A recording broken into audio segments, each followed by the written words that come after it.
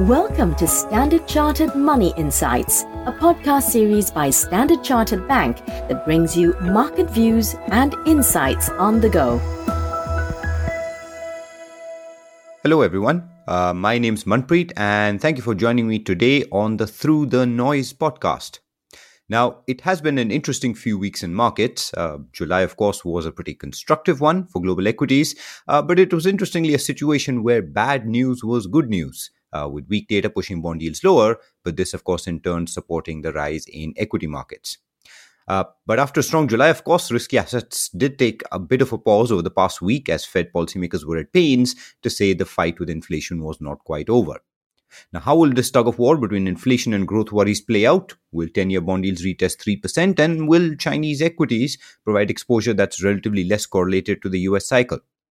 To discuss these and related questions, we have with us today Fook Yen, who regular listeners will know is a senior investment strategist in our CIO office. So welcome, Fook Yen, and look, help us address these questions. We seem to be, as I mentioned, in a strange environment where bad economic data is good news for risky assets like equities, while good economic data is bad for the market.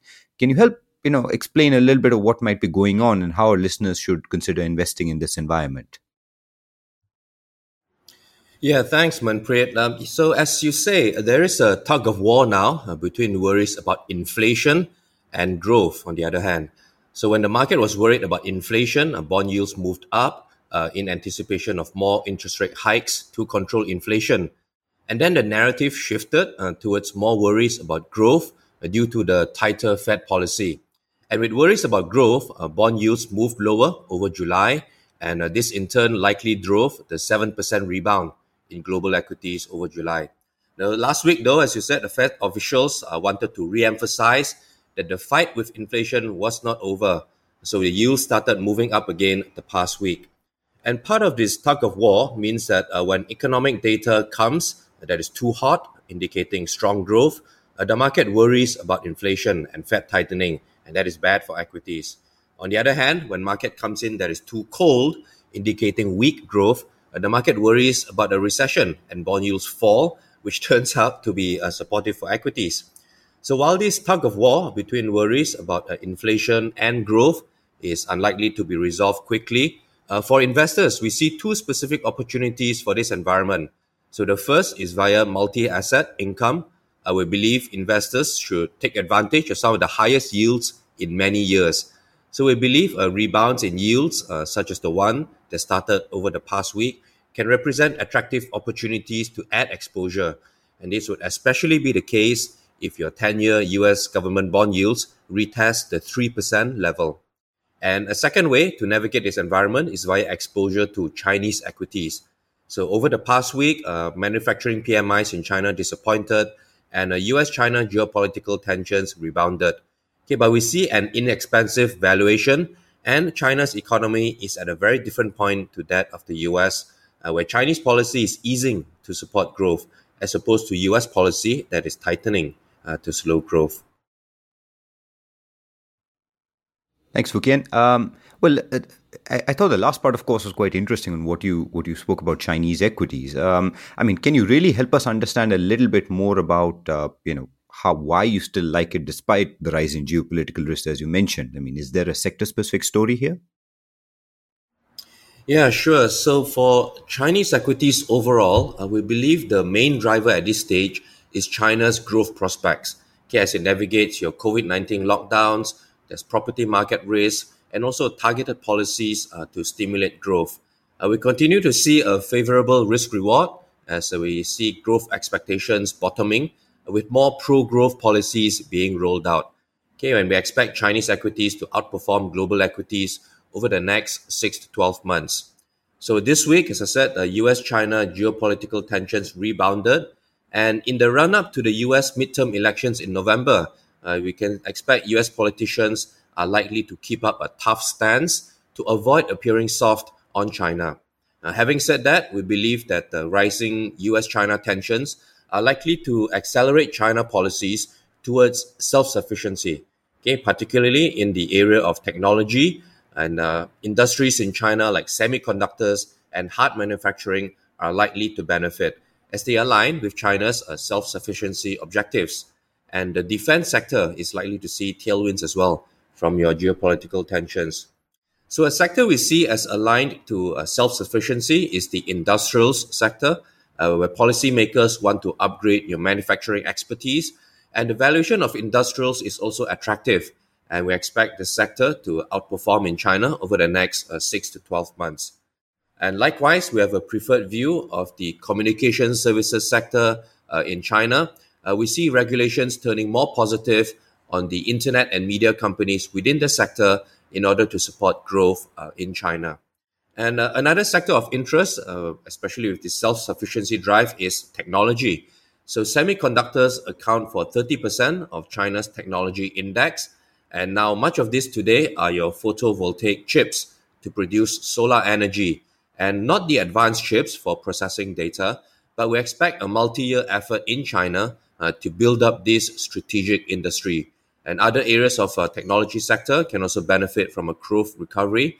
So we have a core view of the technology sector. We expect it to perform in line with Chinese equities over the next 6 to 12 months.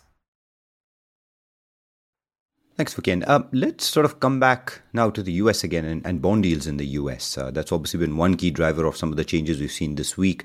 What's the outlook for the 10-year US government bond yield? Yeah, sure. So concerns about weakening growth in the long term and the risk that this ends in a recession for the US economy, this has driven the US Treasury yields lower since the middle of June. And the US Treasury curve has inverted further. So your 10-year to 2-year spread has reached levels last seen in the early 2000s, while the 10-year to 3-month yield curve has followed suit into negative territory.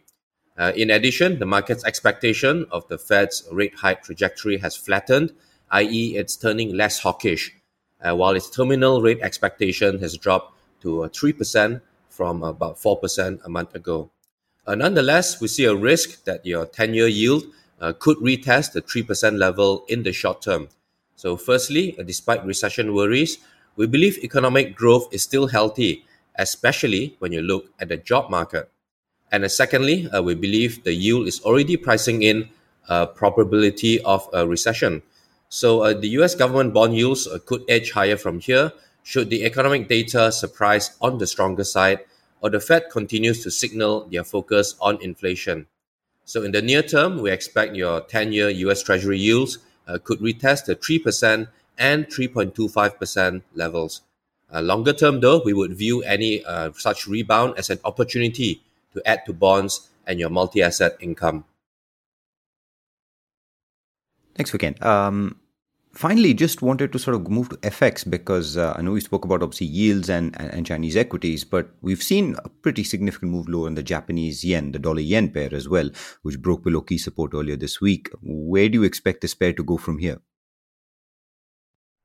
Yeah, you're right. The US dollar to Japanese yen fell sharply over the past week from above 136. It broke below key support at 131.3. This was due to overextended long US dollar positions were partly unwound.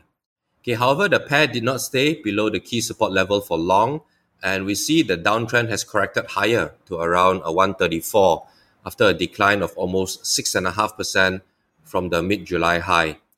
So the USD to JPY has tracked a relative US-Japan bond yield differentials closely, and a rise in the US bond yields in recent days following numerous hawkish comments from Fed officials and positive surprises in US data.